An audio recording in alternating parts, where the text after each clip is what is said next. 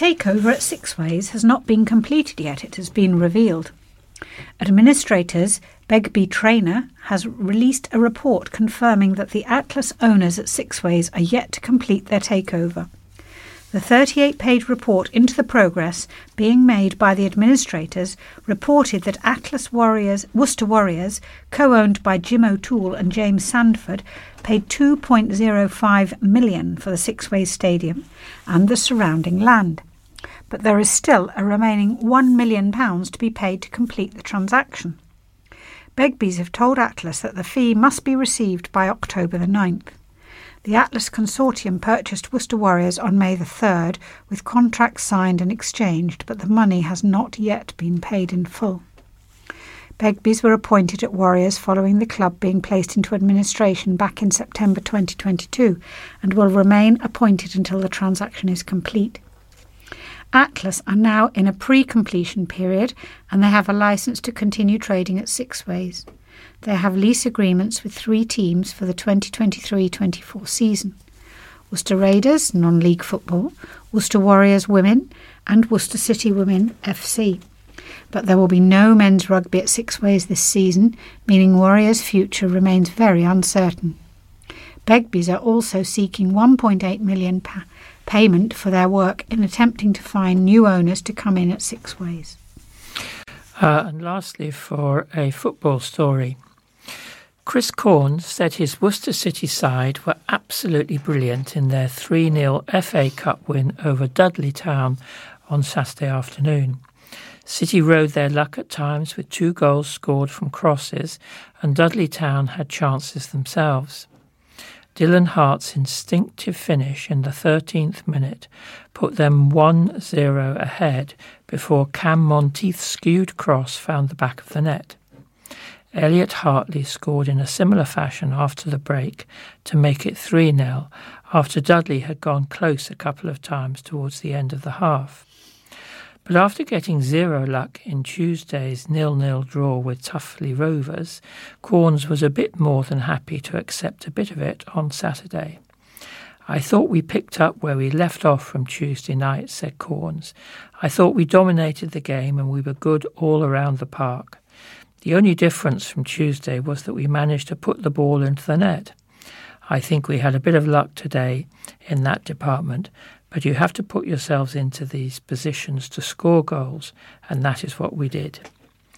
They had a spell either side of half-time maybe, but they were always going to have that once they were down in the game. We scored that 3rd goal and then we controlled the game from there, and we were brilliant.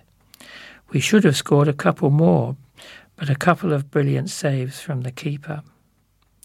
I think the honest assessment was that we were absolutely brilliant." Moving on to individual matters, Cornes was eager to point out 3rd-choice goalkeeper Isaac Parry for some praise. City's number 1, Hayden Whitcomb, was on holiday, and backup shot stopper Joe Stockton picked up an injury in midweek, meaning Parry had to be parachuted in from Evesham. And he, aside from one moment, produced a solid display and made a number of good saves to keep Dudley at bay in the first half. Hayden is away, and we knew about that, but Joe picked up a bit of a niggle on Tuesday, so we had to bring Isaac in, added Cornes. But that's non-league football. These things happen, and we just had to deal with it. It was a bit of a baptism of fire for Isaac, but I thought he was outstanding for us today. He made some good saves, came and collected the ball well when he really had to, and used his feet really well. For a young lad coming into the FA game in his first game, not played for 3 or 4 weeks, he was fantastic. And that is the end of our contribution for this week. The obituaries will follow the music. So thank you very much for listening, and we just all like to say goodbye until next time. Goodbye.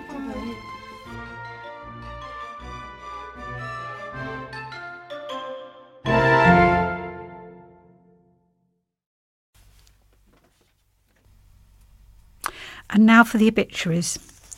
Joyce Tongue passed away peacefully on the 16th of July, aged 92. Her funeral service is at Worcester Crematorium on Friday, the 11th of August at 1:45. Flowers or donations, if desired, for cancer research may be sent to E.J. Gummery & Son. A collection plate will also be available at the crematorium. Debbie Ann Cowdery, née Brooks, former Carnival Queen 1990, passed away on the 16th of July with all her family beside her, aged 51. Funeral service at Worcester Crematorium on the 16th of August at 12:15, and the wake is at the Barn Owl afterwards, WR4 9UP. Everyone is welcome to come along and celebrate Debbie Ann's life. Our only request is for everyone to wear sunglasses as a tribute to Mum's signature look. Family flowers only. Peace after so much pain, Debbie Ann.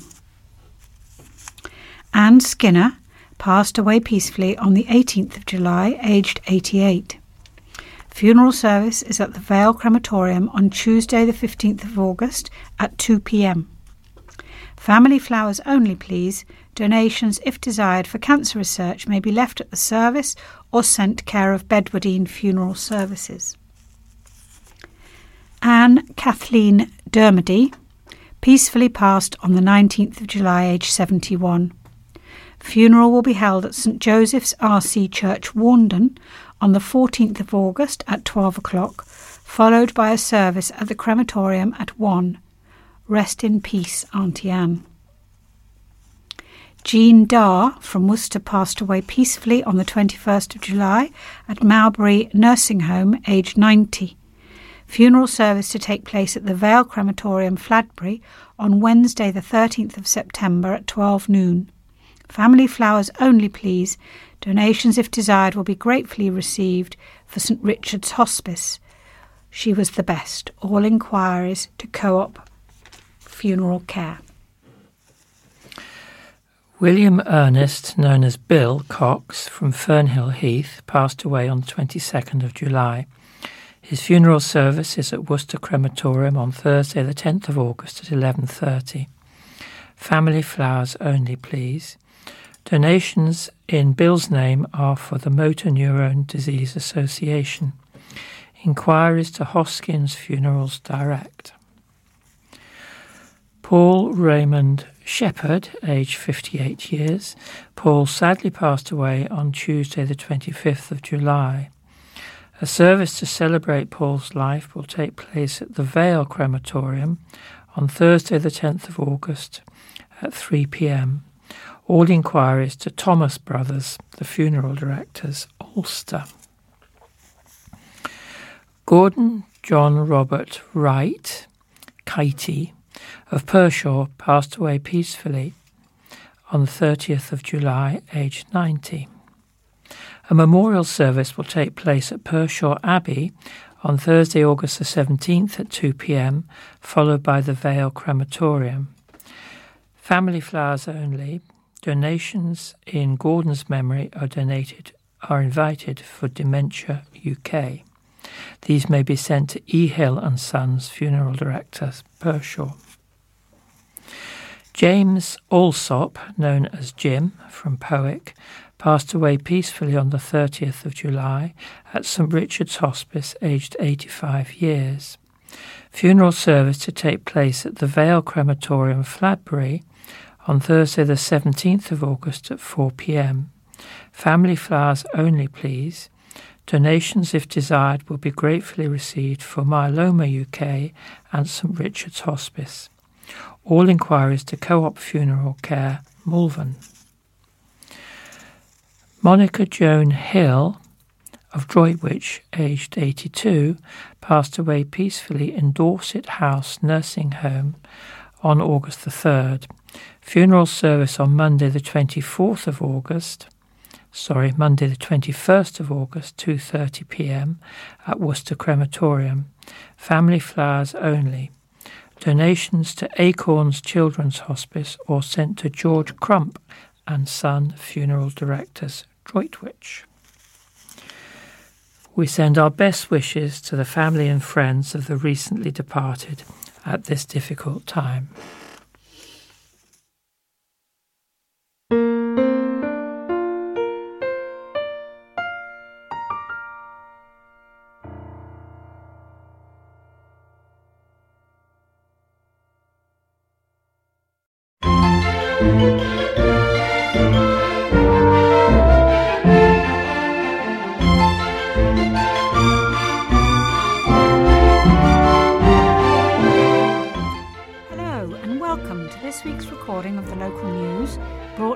by the Equipment Service for the Blind and the Worcester News.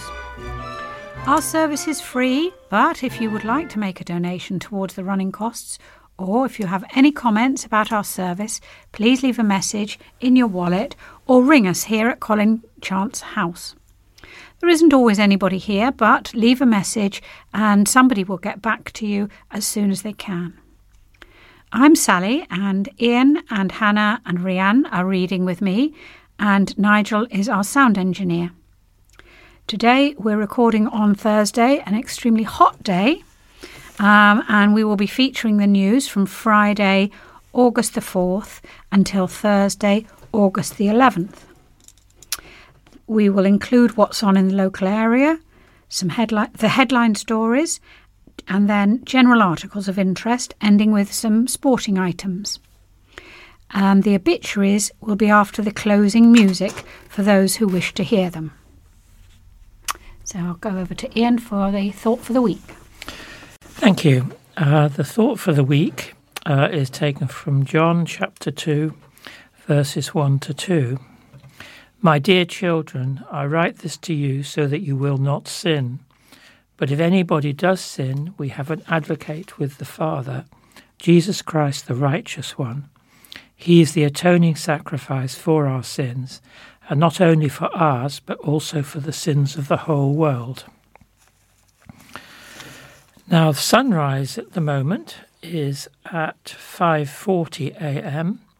and sunset at 8:50 p.m. And now for some useful telephone numbers.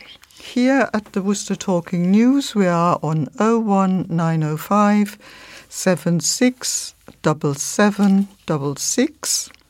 Police non-emergency is 101. NHS Direct is 111. Out-of-hours medical assistance between 6 p.m. and 8 p.m. is on 0300 123 3211. Crime Stoppers is on 0800 555 111. The Community Risk Team Fire Safety is on 0800 032 1155. The Domestic Abuse Helpline is on 0800 980 3331. Worcestershire County Council, here to help, is on 01905 768 053. The Worcester Hub is on 01905 765 765. Sense Adventures Walking for the visually impaired. You telephone D. Jones on 01684 819 796. The Samaritans are on a free phone number 116123. The Worcester Theatre's box office is on 01905 611 427. Malvern Theatre box office is on 01684 892277. The Norbury Theatre in Droitwich is on 01905 77 0154. Number 8 Theatre, Pershaw, is on 01386 555 488. The National Grid, formerly Western Power, has a 24-hour service on 0800 917 7953, and you use this in the event of a power cut.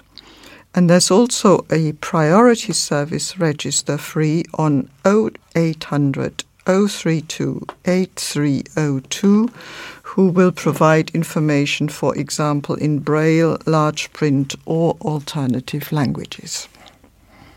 And now for a roundup of what's on in the area. Families are invited to a fun day at Barbourne Ex-Services Club on Sunday, August the 27th. There'll be plenty for people to enjoy during a family fun day at the club in the Moors, Worcester, from 2 p.m. There will be entertainment all day with stalls, Beach the Goalie, children's games and much, much more along with refreshments. Light entertainment from Darren Ty will begin at 8:30pm. People can rent a table for car boots or small businesses for £10 each. For details, call Laura Moffat on 07710 675 808. And Rachel Salter, the Wellbeing Activities Coordinator for Site Concern, is delighted to invite you to join their Summer Eye Explore event. They're holding a Summer Family Fun Day on Thursday the 24th of August from 10am till 3pm at Pershore Leisure Centre. The day will include a family swim session, a free lunch, a soft play session and art and craft opportunities. There is a £5 charge per family for the event and booking is essential. This event is for families where any family member is vision impaired, and we warmly welcome carers, siblings and grandparents to join in the fun.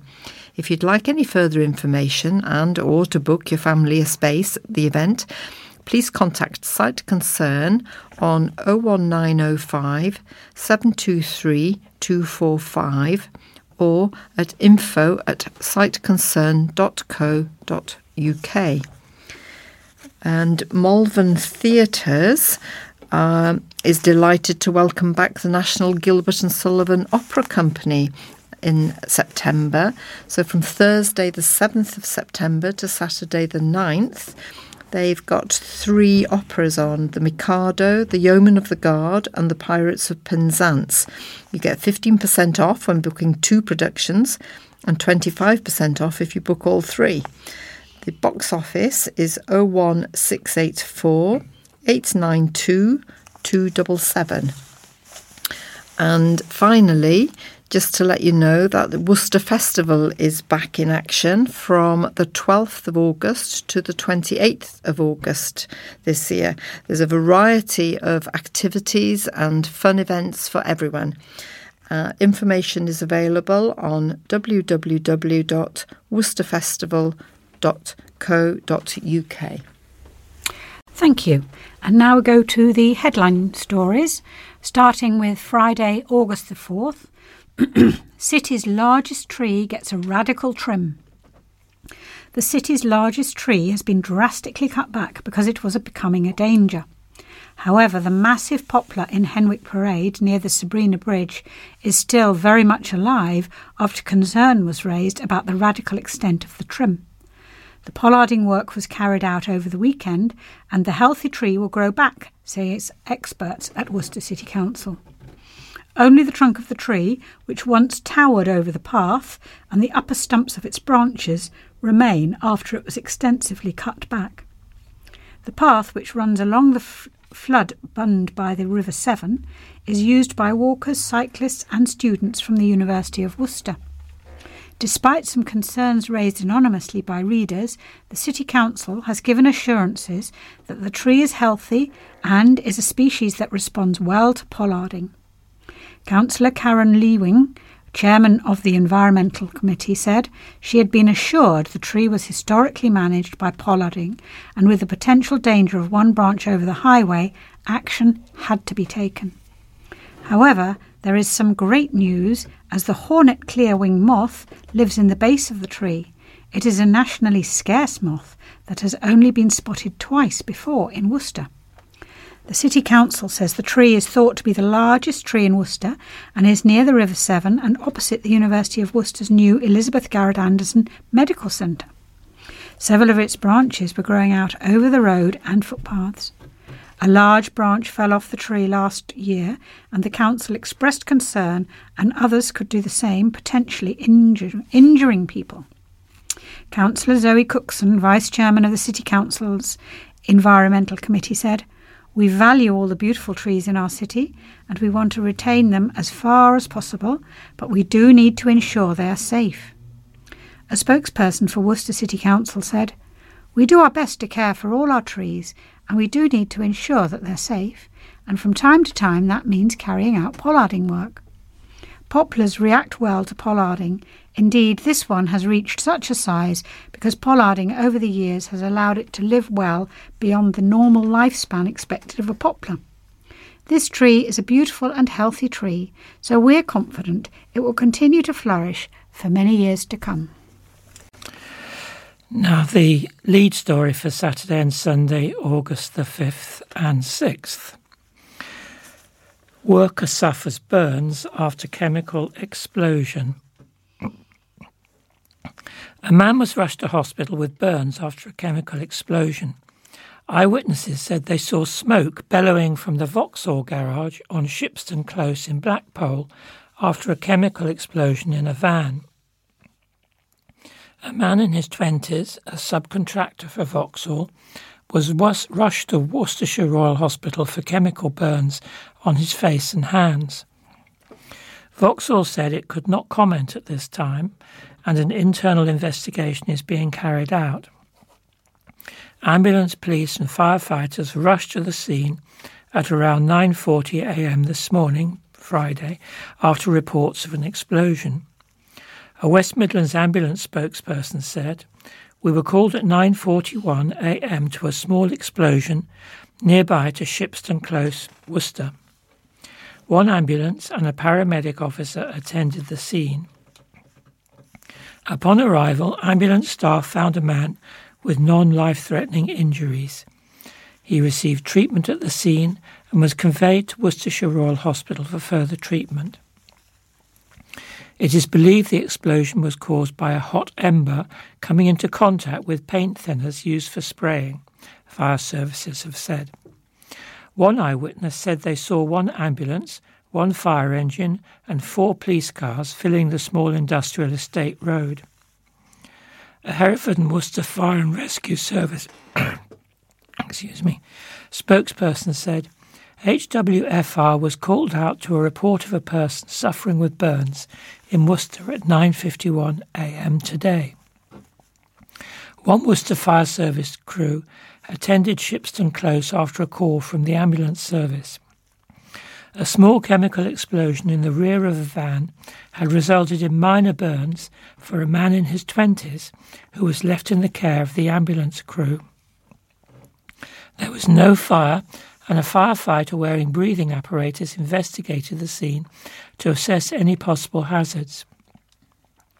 It is believed the explosion was caused by a hot ember coming into contact with paint thinners used for spraying.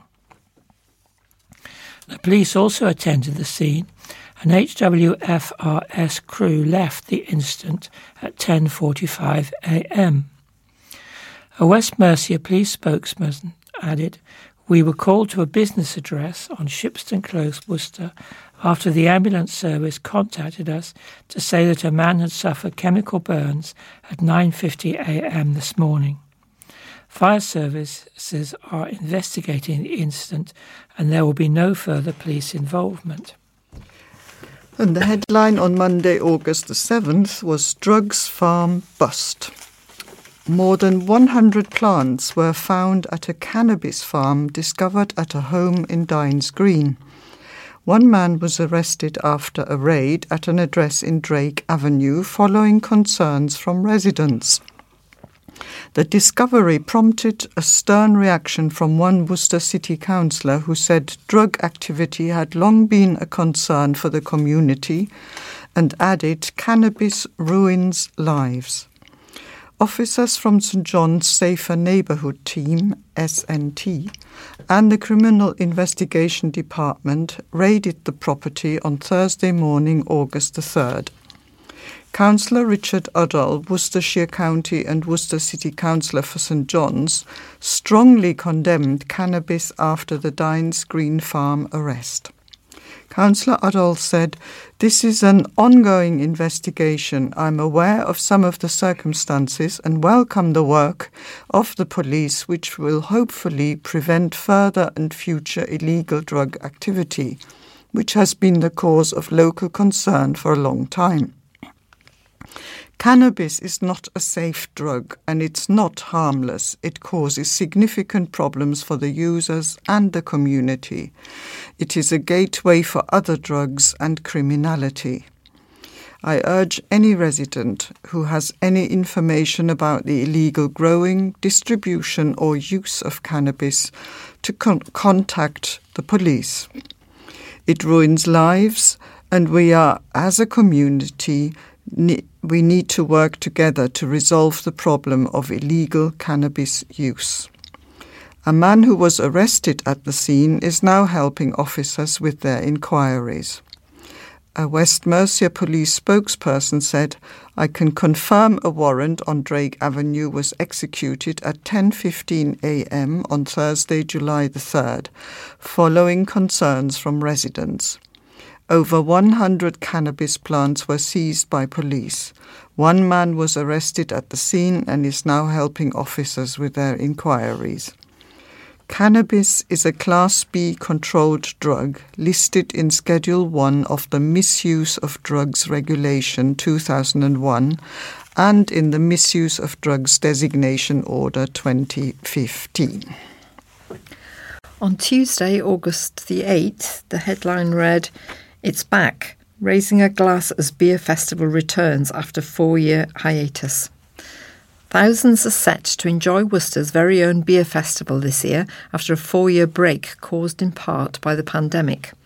The popular Worcester Camera Festival is back for its 21st year this month, and it will be taking place in a new venue. Worcester Pitchcroft Racecourse is set to see around 5,000 people come to enjoy the best beer, cider and perry the festival offers between Thursday, August the 10th and Saturday, August the 12th. For the first time, the festival will be held indoors and use all 3 floors of the racecourse grandstand, with 1 floor dedicated to seating. There will also be plenty of space outside for additional chairs and tables.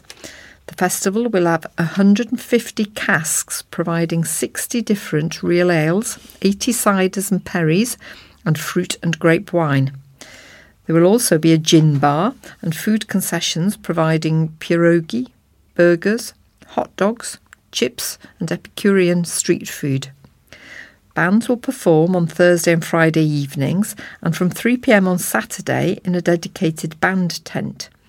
To mark its 21st anniversary, the festival will support the NHS and recognise 75 years since its creation. The last festival was held on Pitchcroft in 2019, but did not take place in 2020 or 21 after the popular event was cancelled due to COVID. In 2022, the festival did not go ahead due to the Tom Jones concert on Pitchcroft. This year, organisers ran a competition to develop a logo for the event. The winning design has appeared in all advertising, literature and event programmes, and it will also be front and centre on the key item for the event, the souvenir glass.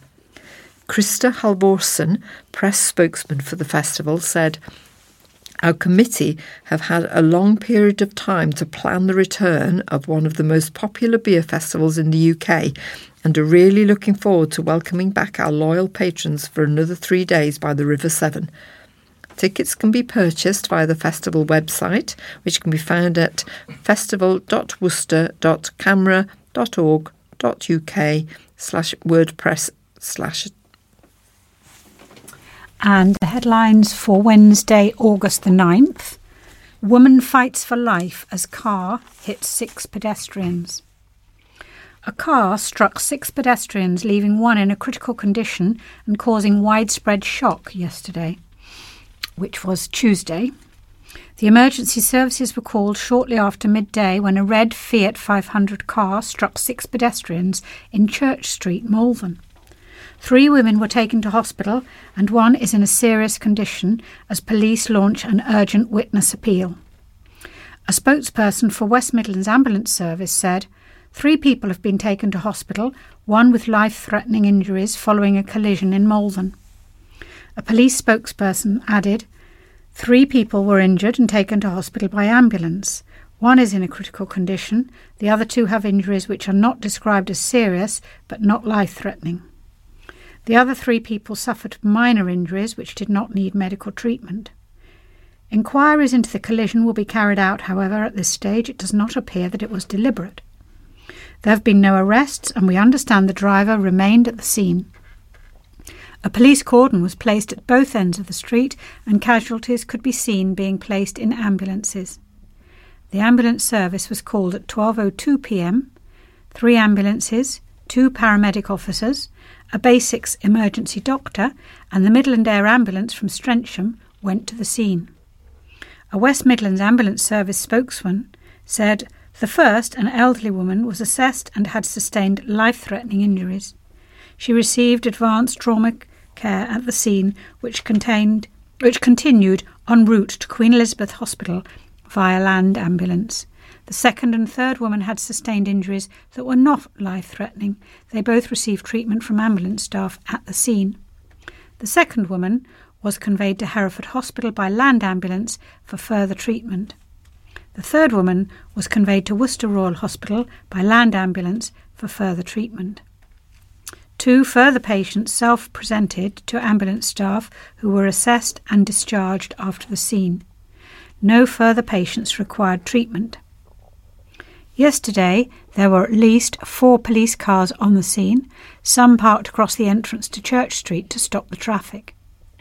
Pedestrians were also turned away at a cordon at one end of Church Street.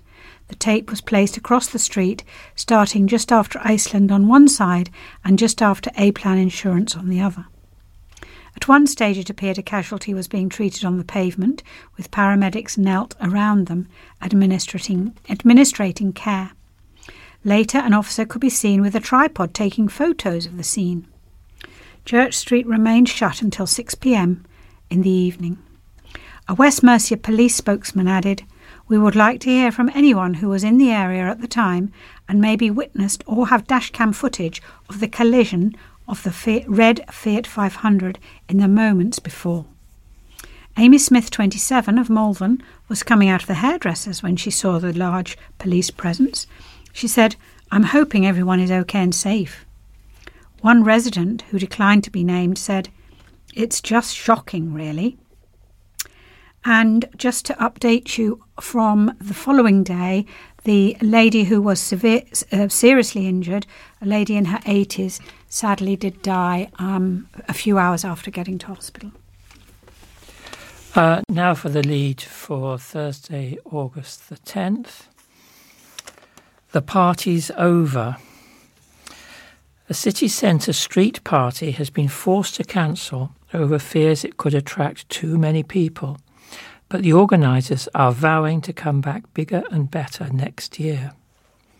Neighbourhood had organised a street party in Worcester's Copenhagen Street on Saturday, August the 12th, but the council turned down the licence over fears it would prove too popular. However, there are no hard feelings from the organisers and owners of Neighbourhood, who are working with the council to build a bigger event next year.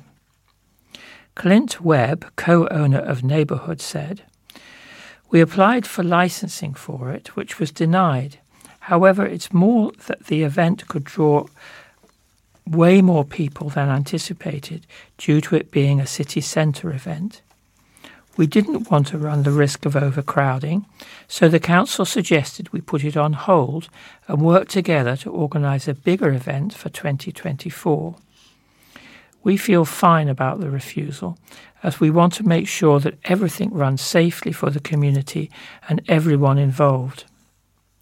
The free, family-friendly street party, which would have played host to DJs, street food, live art and entertainment, also featured Copenhagen Street bars, Triple B and the Oil Basin, a boutique craft fair at the Kiln, artist Estée Angeline, pole dancer and instructor Imogen Gunter, and the Jungle Club plant shop, which has recently relocated to Pump Street.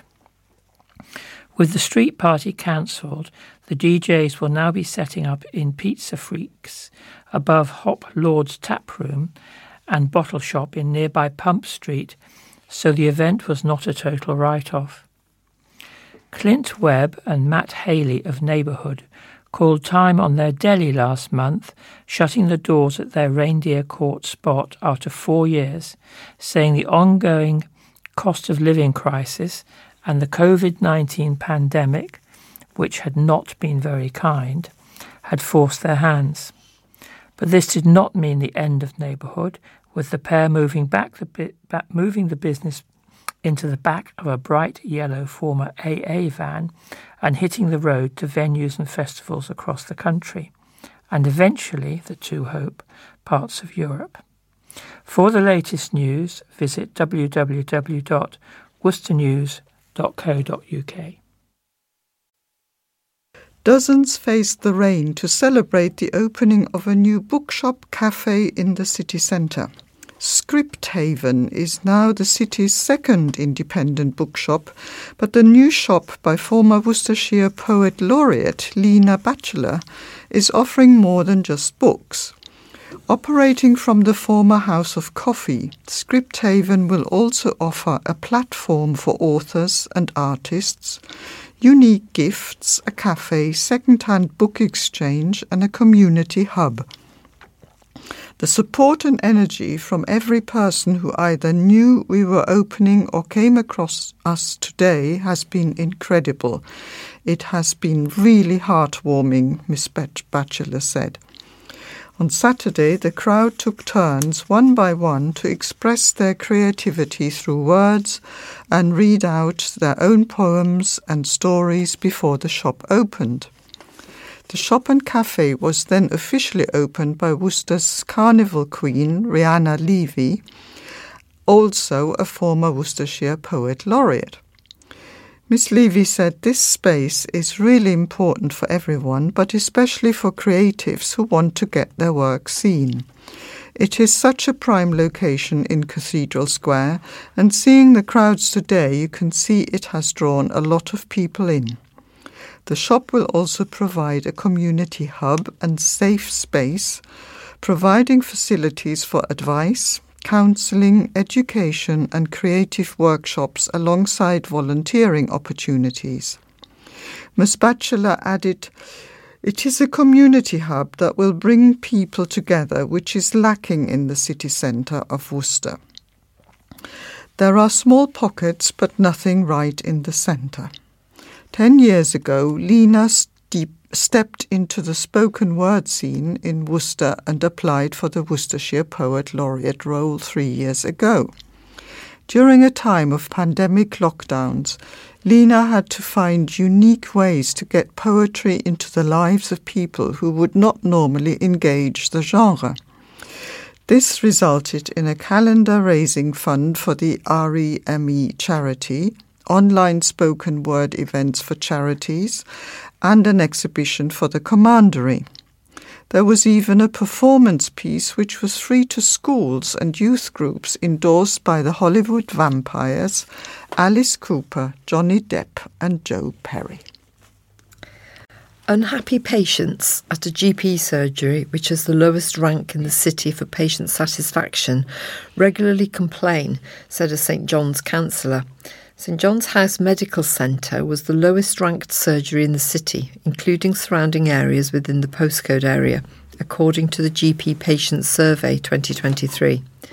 Richard Udall, the St John's City and County Councillor, said he has received complaints about the practice in Bromyard Road, including patients reporting difficulty getting appointments. However, he does not believe these problems are unique to St John's House and has called for a wider review. As previously reported, the annual survey revealed the best and worst doctors' surgeries according to residents who rely on their services. The top-ranked surgery in our area for overall satisfaction is Cradley Surgery in Cradley near Malvern, with an overall satisfaction rating of 97.84%. The lowest ranked is St John's House in Bromyard Road, with a satisfaction rating of 61.57%. In the 2023 survey, 71.3% of patients reported a good overall experience of their GP practice, lower than in 2022, which was 72.4%. The independent survey is run by Ipsos on behalf of NHS England, sent out to over 2 million people across the UK, and is designed to reflect how people feel about their GP practice and their level of satisfaction with the experience. Councillor Udall said, I do receive regular complaints about the St John's House surgery. Residents are clearly unhappy. Patients complain they have significant problems trying to see a doctor and getting a response or a referral.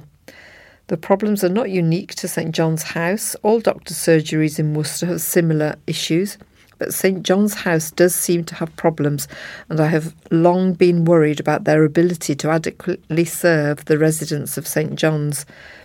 Many residents have sought my help and advice on how to change and join other practices, but residents are struggling to find an alternative surgery. Funding is clearly a problem, as is recruiting and retaining GPs. Residents often claim they never see the same GP twice, as locums appear to be very frequent. I do believe we need to investigate the adequacy of Worcester GP surgeries to find out what support and help they need, to see why they are failing in customer satisfaction, and to review how they are funded. More accountability is needed. The power of regulators should be strengthened, and patients' rights and their power and ability to complain should be enhanced. It must be recognised that all GP surgeries in the city do a difficult job in ever increasingly difficult circumstances, but that should never be used as an excuse for failure, poor patient service, or a lack of accountability. St John's House Surgery has been approached for a comment. Former workers at some of the city's most well-known factories can share their memories to preserve their history and heritage. Worcester Mela is asking previous staff at Liam Perrins, Metalbox, Kay's, JVM Castings and Worcester Porcelain to share their stories of being on the shop floor. The group will be hosting several events as part of its Melting Pot initiative, which will help preserve the South Asian heritage in the city, much of which can be found in Worcester's industrial past. Worcester Mela is a team of volunteers and professionals that have the vision to create Mela, a festival of togetherness, in Worcester by celebrating South Asian culture and traditions. Melting Pot aims to get workers to bring photos, memorabilia and stories to share at different events across the city to build a portfolio of what life was like working in its factories. During the 60s and 70s, many South Asian people began working in the city's factories. However, despite making up a significant proportion of the workforce, little is known about the individual experiences and any barriers people may have faced at work. A dance performed by the Balbir Singh Dance Company will conclude the project in September next year. The dancers will recreate people's shared experiences of factory life through movement. Although many of the stories shared will be from older generations, Worcester Mela encourages children to participate in the dance performance. Organiser Councillor Jabba Riaz said, "The main premise is to be present to present the history of industrial work in the city. The historical element of Mela is to preserve South Asian heritage in the city. What we're trying to do is to host 4 or 5 events across the city to get people to come and share their stories and experiences." Worcester Mela hosted its first event last week at the Horizon Community Centre, which Councillor Riaz said was well attended. More dates in October will be announced shortly. Worcester Mela will be at the Worcester Show on Pitchcroft on Sunday, August the 13th. There'll be cookery demonstrations, Bollywood dance workshops and performances at 11 o'clock and 4:15. A new mural could soon fill the blank canvas of a Worcester railway station as the search begins for an artist to create a bold and beautiful original design. The vinyl artwork would decorate the plain white subway between the 2 platforms of Foregate Street Station in Worcester, providing a striking first impression for city visitors. The project, named Art at the Station, is a design brief promoted by a coalition of partners led by the Arts Society, TAS, Worcester. Artwork at Guildford Railway Station by Surrey artist Julie Hoyle, creator of Host, illustrates the dramatic, impressive, similar schemes have created elsewhere in the UK. Maggie Keeble, chairperson TAS Worcester, It is an exciting experience to be commissioning public art for a very visible site.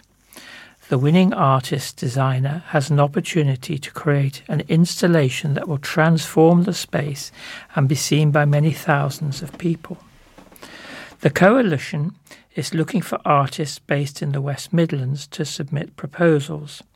A closing date for submissions has been set for August the 31st, and the shortlist will be released on September the 15th.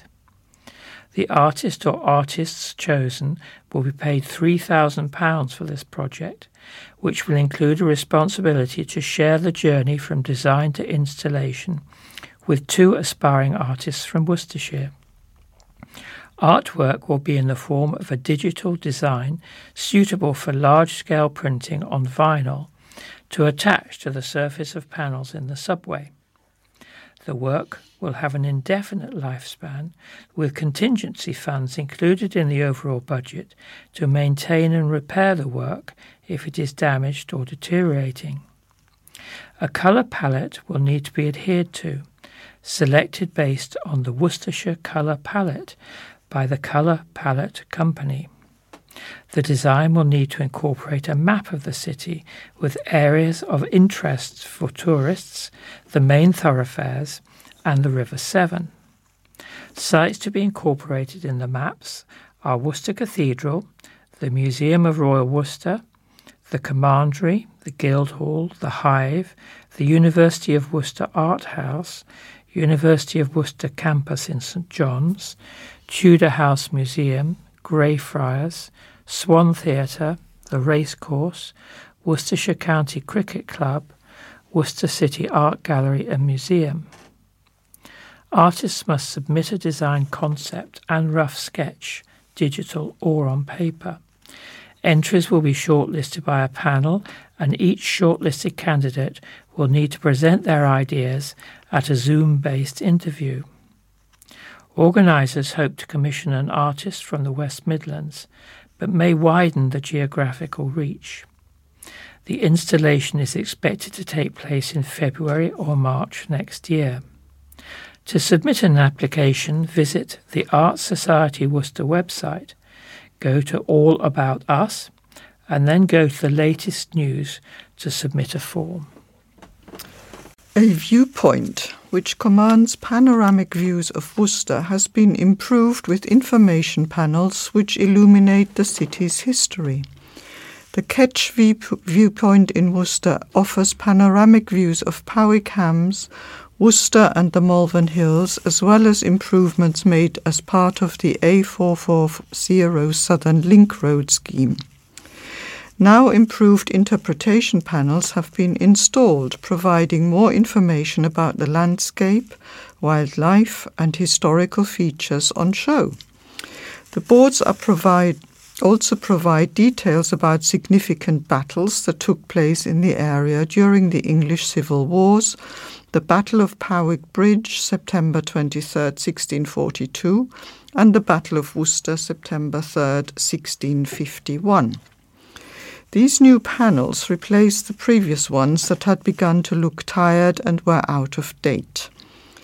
Councillor Mark Bayliss, Cabinet Member with responsibility for economy, infrastructure and skills, said, "The new information boards at Ketch Viewpoint are a great addition to this attraction, offering insight into what's on view, but also taking us back in time to events that happened hundreds of years ago."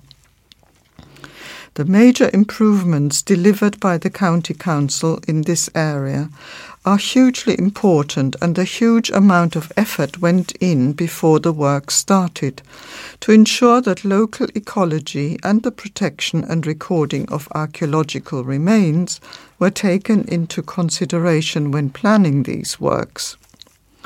Before work started on the Southern Link Road, excavations were carried out in the area, uncovering over 40 musket, carbine and pistol balls, military equipment, horseshoes, harness fittings, coins and buckles. Daniel Daniels, chairman of the Battle of Worcester Society, said, Worcester played a pivotal part in the history of the Civil War. The Battle of Worcester was the final act in a series of conflicts between King and Parliament that started in Worcester and ended in Worcester. The Battle of Worcester was fought by infantry and cavalry across a wide area extending from Powys and St. John's and into the city itself.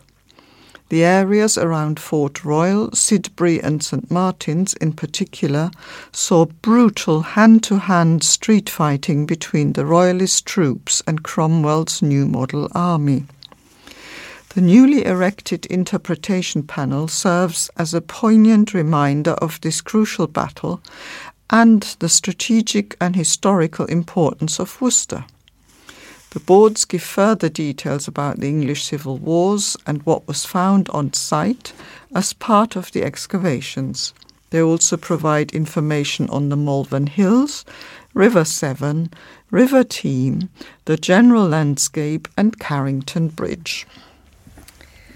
The Worcester Show is taking place this weekend with some new additions, including cage football. This year's show will be held at Pitchcroft between 10 a.m. and 5 p.m. on Sunday, August the 13th. With the Worcester Show soon to take place, there is a guide to what to expect this weekend, which promises to offer a packed lineup of live music, market stalls, fun fair rides, a dog show, sports demonstrations, free activities and plenty of food and drink. Judges will be announcing the winners of over 140 competition classes, ranging from flowers and homegrown vegetables to arts and crafts and cookery.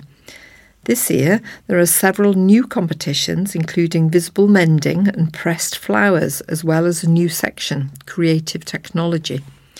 Worcester Mellor will bring an extravaganza of Asian arts and entertainment to the event, and there will also be a community marquee where local people will share their skills, talents and interests. Among the new events at this year's show is cage football. Play football in a cage so the ball never goes out. The cage football will be managed by the Worcester City Football Club in the Sports Zone. There will also be a gaming cube which will contain 4 screens, one on each side. 2 players sit at each screen and can play FIFA football, Formula 1 or Minecraft. The cube will be in the community marquee. Both activities have been supplied by Youth for Christ in Halesowen and are being funded by Platform Housing. Other attractions include Worcester reenactors, who will have their own encampment featuring cannons, muskets and period costumes. The Guinness World Record holder and running guru Donato will be putting visitors through their paces with his very own fitness activity, and the Scouts will be demonstrating fire lighting, tomahawk throwing and a daring obstacle course. The show is delivered by Worcester City Council, supported by the Friends of Worcester Show. This year's event will have lots of extra parking for bikes, so visitors are welcome to come along on 2 wheels. Mayor of Worcester, Councillor Louis Stevens, said Worcester Show is one of the major highlights in the city's calendar, attracting residents and visitors of all ages. It's a great day out and I'm really looking forward to enjoying all that this year's event has to offer. It is sure to be an excellent day. The show remains free of charge, but visitors will be asked to make a donation towards running costs.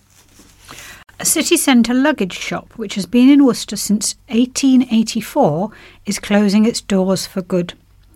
Knowles Travel Goods in Broad Street has reduced the price of all its stock and it's displaying signs stating that the business is closing. Outside the business, a sign can be seen which reads, "All stock reduced, store closing, everything must go." On the shop windows there are also large signs that read, "Closing down." A closing date has not been announced. The Knowles name has been a presence in the city centre since 1884 when Albert Knowles opened A.J. Knowles Limited, a saddle and tennis racket shop. Albert died from pneumonia at the age of just 39 in 1902, and his wife Mary took over the store. Their son Arthur took over when he returned from serving in the First World War, working in the shop for the next 5 decades until he died in 1971 at the age of 78. From then, his son Robin ran the shop, which had by then expanded to 2 shops, until his tragic death in a climbing accident in 1992 at the age of 60. After Robin's death, Rick took over the shop, having worked as a ski instructor in Switzerland before joining the family business at the age of 20.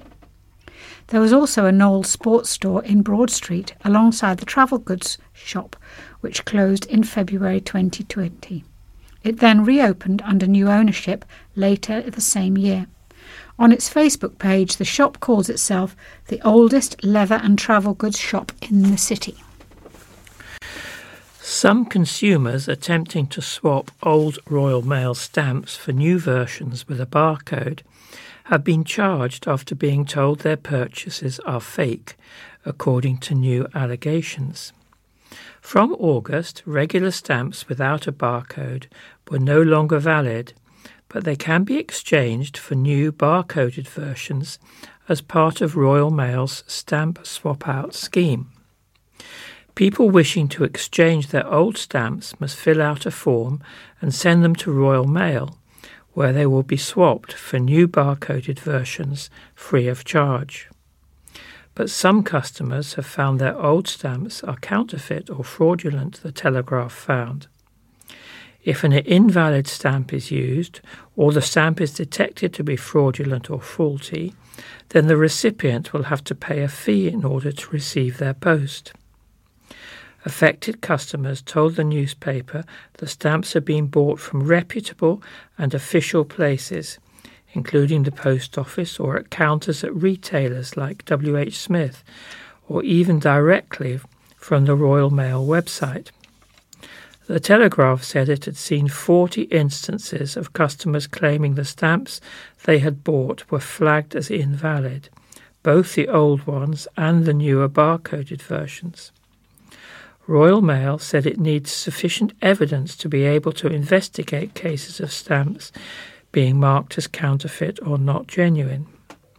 A Royal Mail spokesman said, "It is vital we can investigate any instance where a person believes their stamps have been incorrectly identified as counterfeit or pre-used. To do this, we require any customer who believes they have been incorrectly surcharged to send the envelope with the barcoded stamp attached to us, along with the exact location of where the stamp was purchased." It said it can then assess both barcoded and non-barcoded stamps with a thorough examination using specialist equipment, as well as a human inspection, and then additional security checks. "We are confident our processes are robust," the spokesperson added.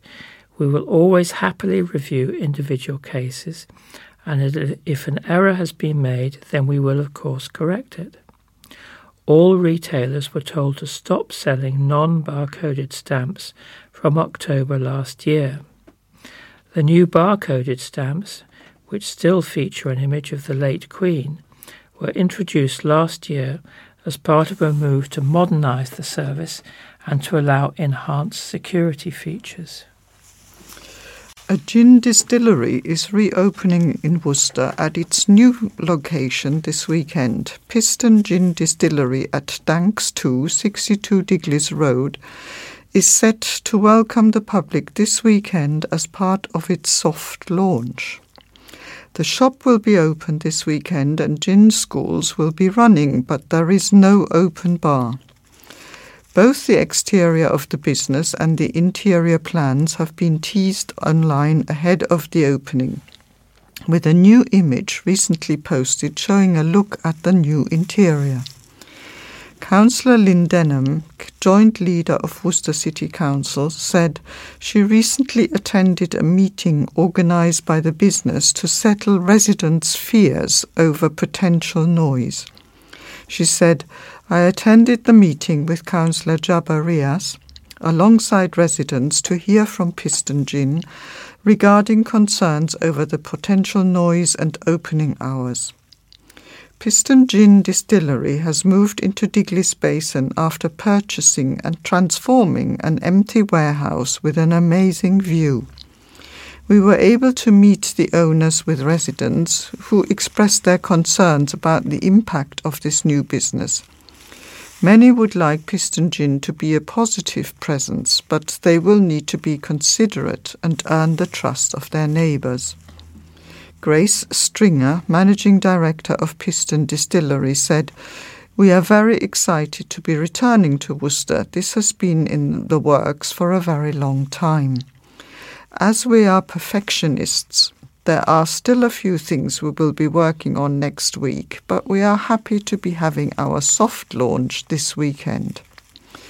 We wanted to hold this meeting so that residents could meet us and find out more about what we want to do and answer any questions.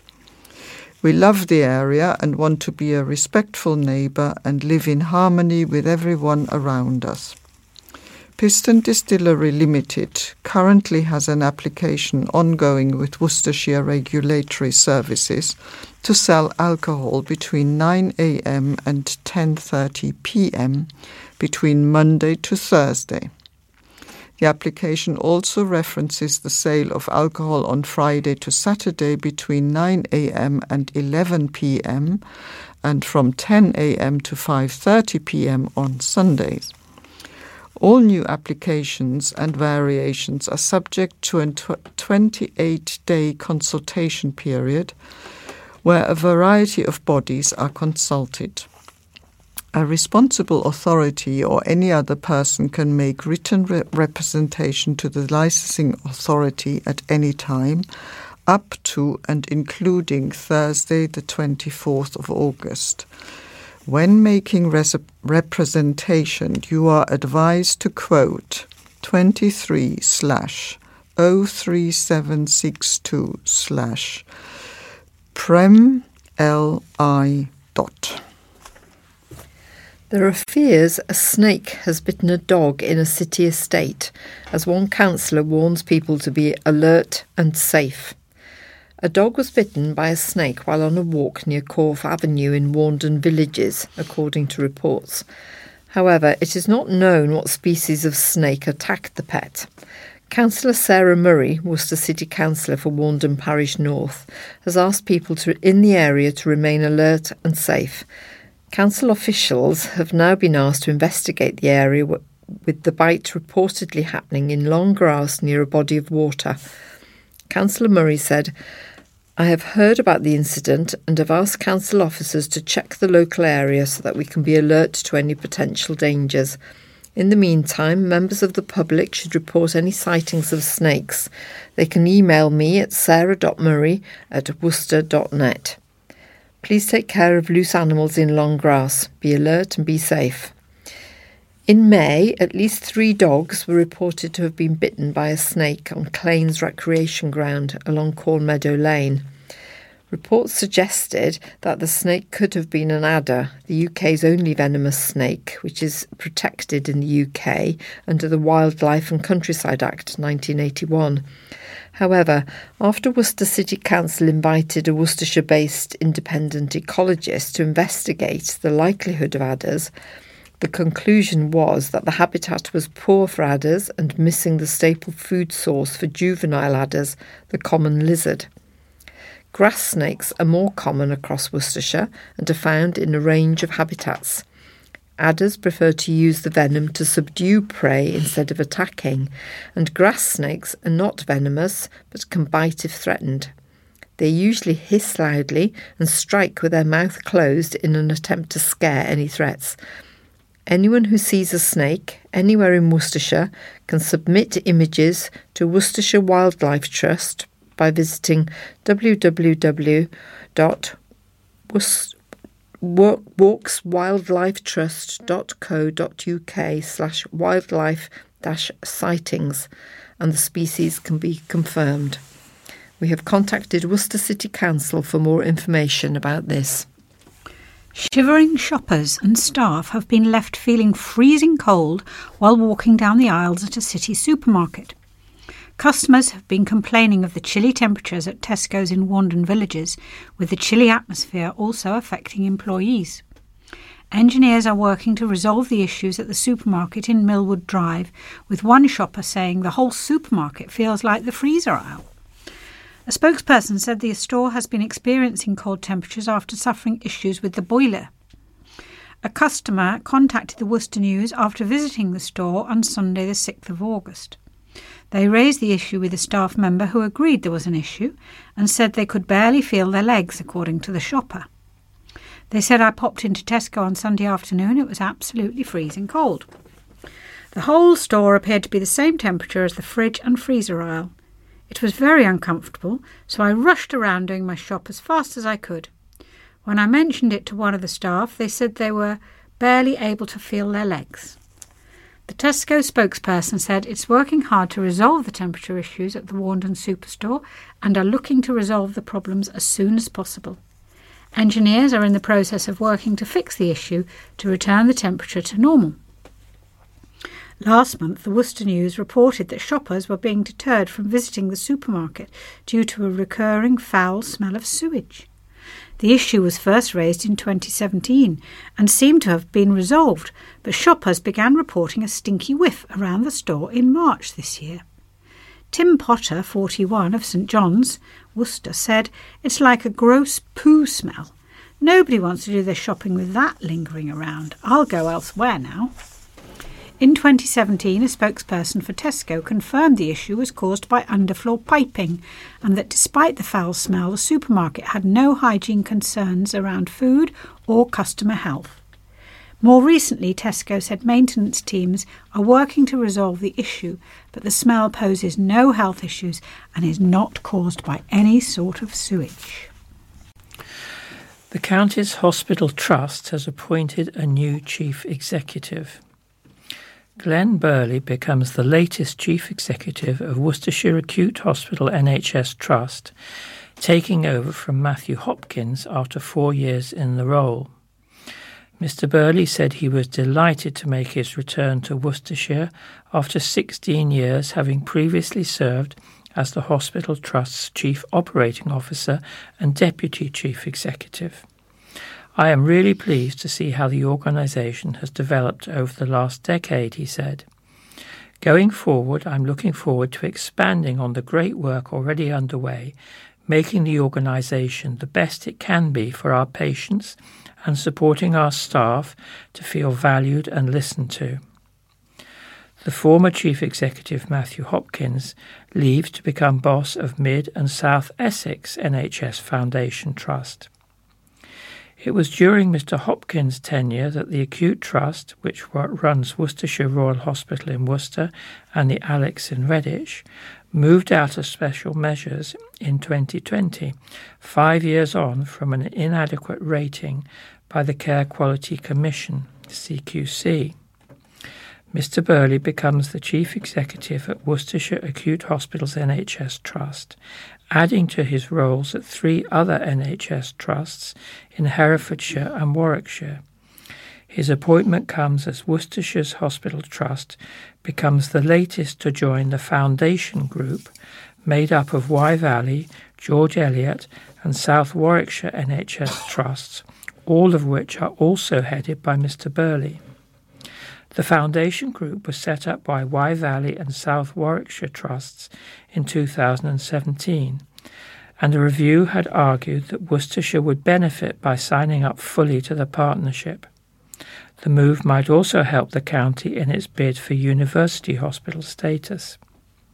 The Foundation Group model has lots of recognised benefits, and alongside partners George Eliot Hospital NHS Trust, South Warwickshire University NHS Foundation Trust and Wye Valley NHS Trust, this expansion is going to strengthen all of our abilities to share best practice and improve patient pathways, Mr. Burley said.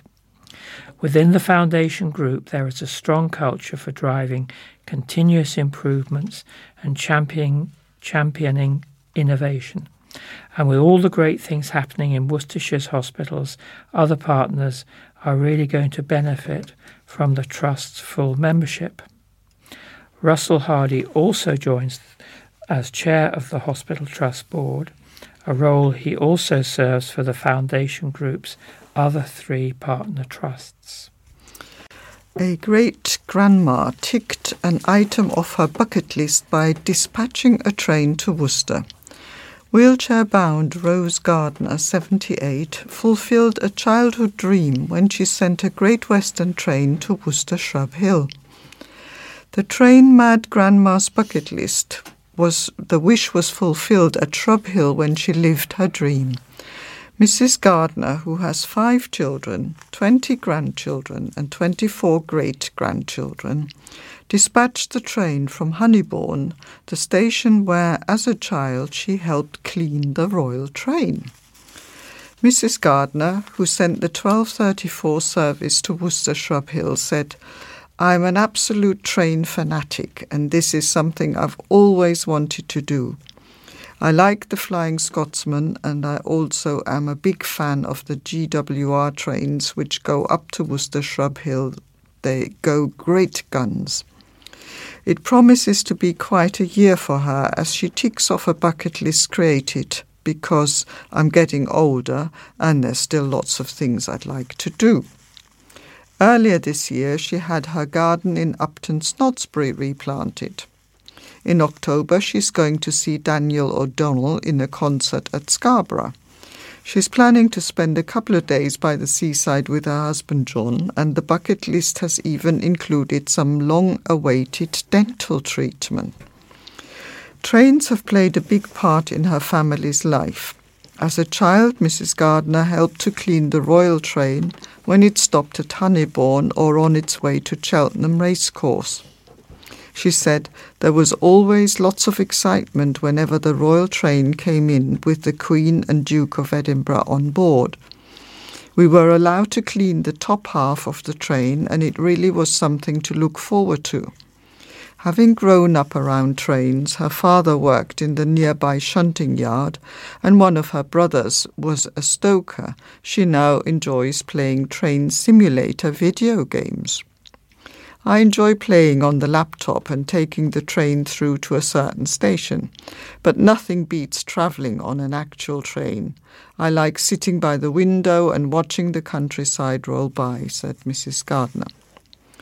GWR station manager for the North Cotswolds, Billy White, said, "Rose's story proves trains have equal appeal for enthusiasts young and old. It was an absolute pleasure to make one of her dreams come true, and she was a natural helping to dispatch the train. Hopefully we've been able to make it a special day for her." The University of Worcester has been shortlisted for 2 National Sustainability Awards, including one recognising its efforts to support nature on campus. The university is a finalist for a Green Gown Award in the Nature Positive category, based around its initiatives to promote biodiversity, such as wildflower planting. It is also shortlisted in the Reporting with Influence category, which assesses how sustainability is reported. The Green Gown Awards recognise exceptional sustainability initiatives by universities and colleges and best practice within the further and higher education sector.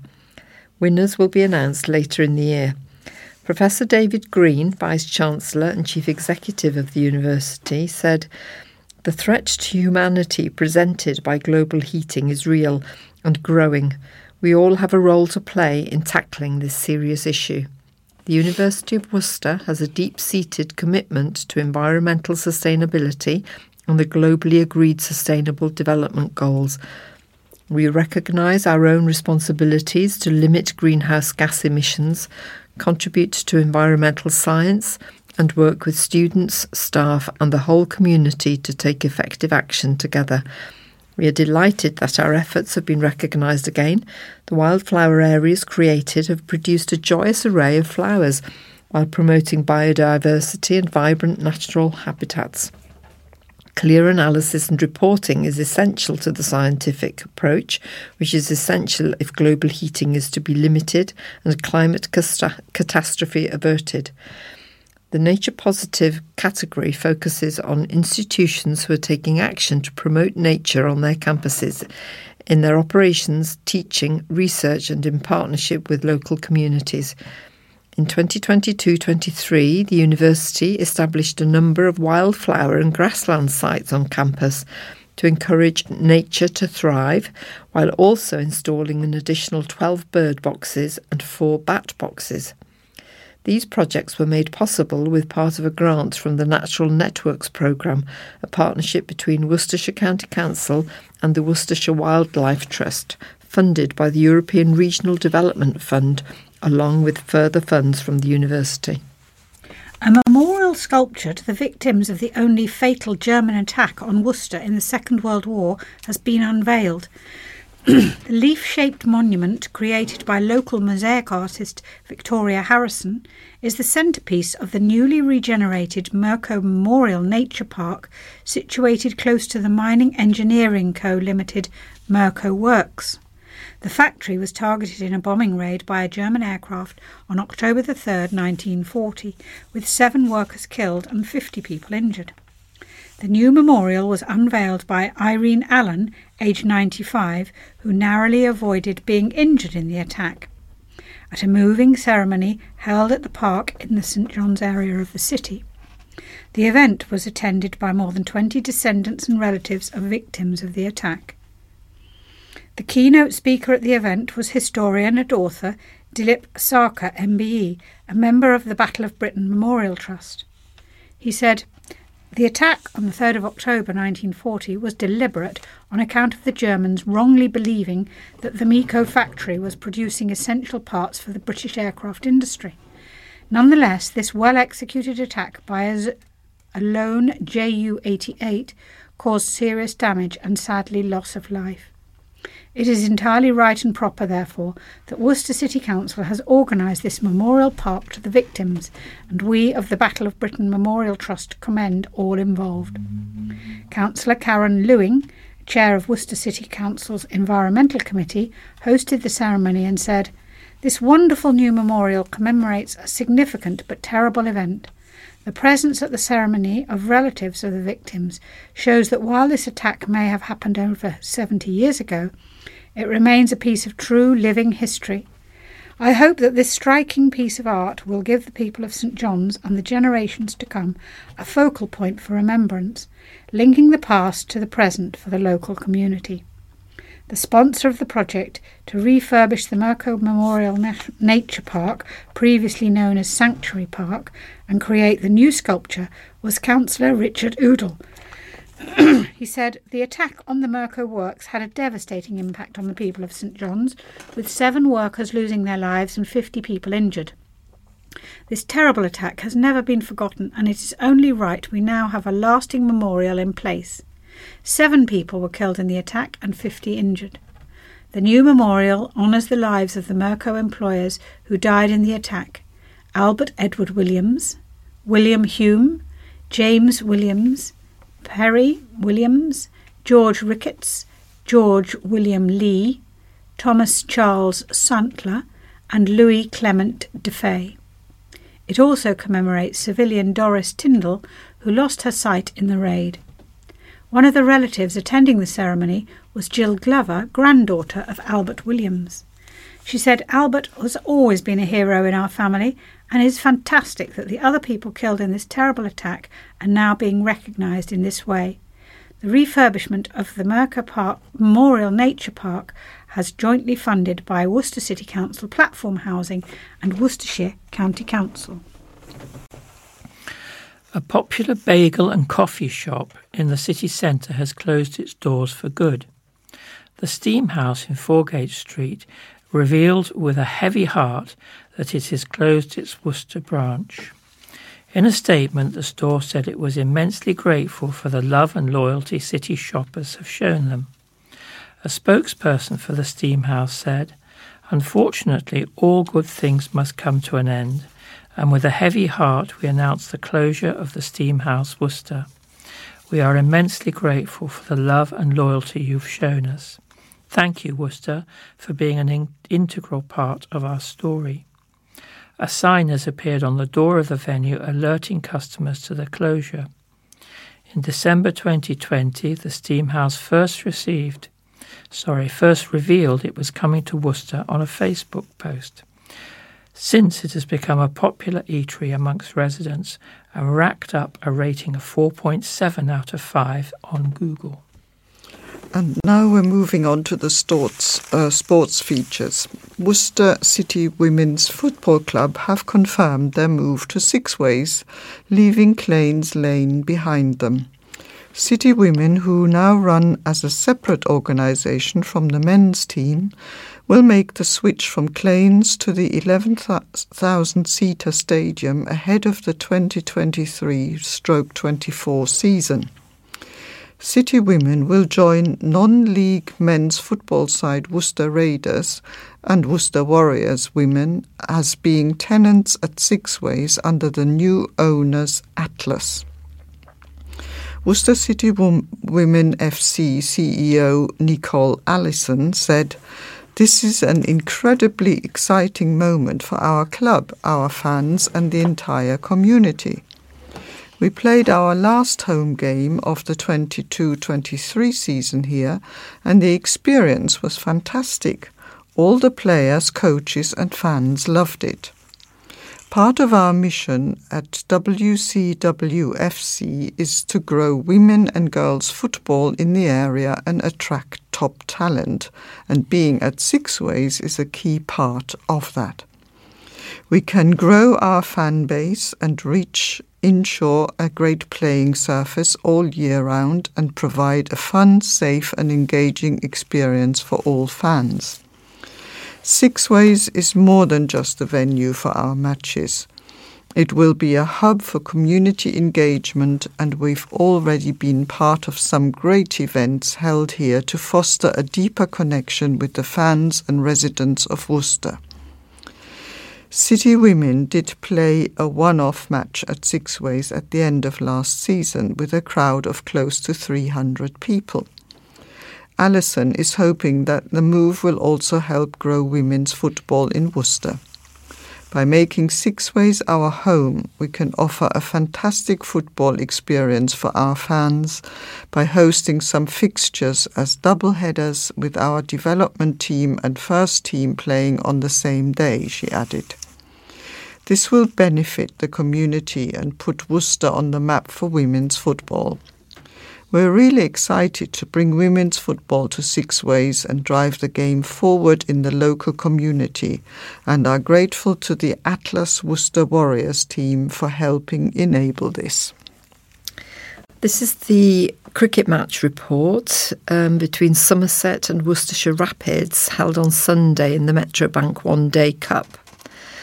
Somerset's James Rue continued his sparkling 2023 form as his century proved decisive in the 36-run win over Worcestershire Rapids on Sunday in the Metrobank One Day Cup. Rue has enjoyed a stellar 2023, racing to 1,000 runs in the county championship, and showed his white ball pedigree in this Group B fixture with a second List A century. Wicketkeeper Rue struck 8 boundaries and 2 maximums in a 93-ball innings that helped the hosts post 287 for 9 from their 50 overs. Somerset had been 241-3 before losing their final 6 wickets for 46 runs in 8-2 overs, with Ben Gibbon finishing with List A best figure of 3-58. But the Rapids, who went into the contest having won their opening 2 fixtures, came up short in their chase of the hosts' 287-run total, despite the best efforts of Ben Cox. Cox held the second half of the innings together as he shared in stands of 45 with Kashif Ali, 37, and 73 with Joe Leach, 41. But they lost their final 4 wickets for just 19 runs and suffered their first defeat of the competition. After the match, head coach Alan Richardson admitted his side weren't quite at the races. "I think we got a lot closer than the score suggests, but in terms of how we went about our business today, we probably deserved to lose." said Richardson. Skill set wise, we weren't that far away with bat or ball, but we were a little bit off with how we went about our business in the field. There was a lot of sloppiness and we weren't quite at the races. Probably our attitude and energy wasn't quite where it has been in the first 2 games. We played at 70%, and if you do that, you're always going to have a chance of not getting the results you want. We were really happy with where they got to, 287-9, if not necessarily how we got them there, and we felt we needed one really good partnership to get us over the line, and we never got that until Joe Leach and Ben Cox got together. Joe and Ben's partnership gave us that opportunity, but I always felt if we lost 1 wicket, it was going to be quite difficult, and we lost 4 very quickly, which absolutely killed it. Ben and Joe showed their experience and skill to give us a real shot.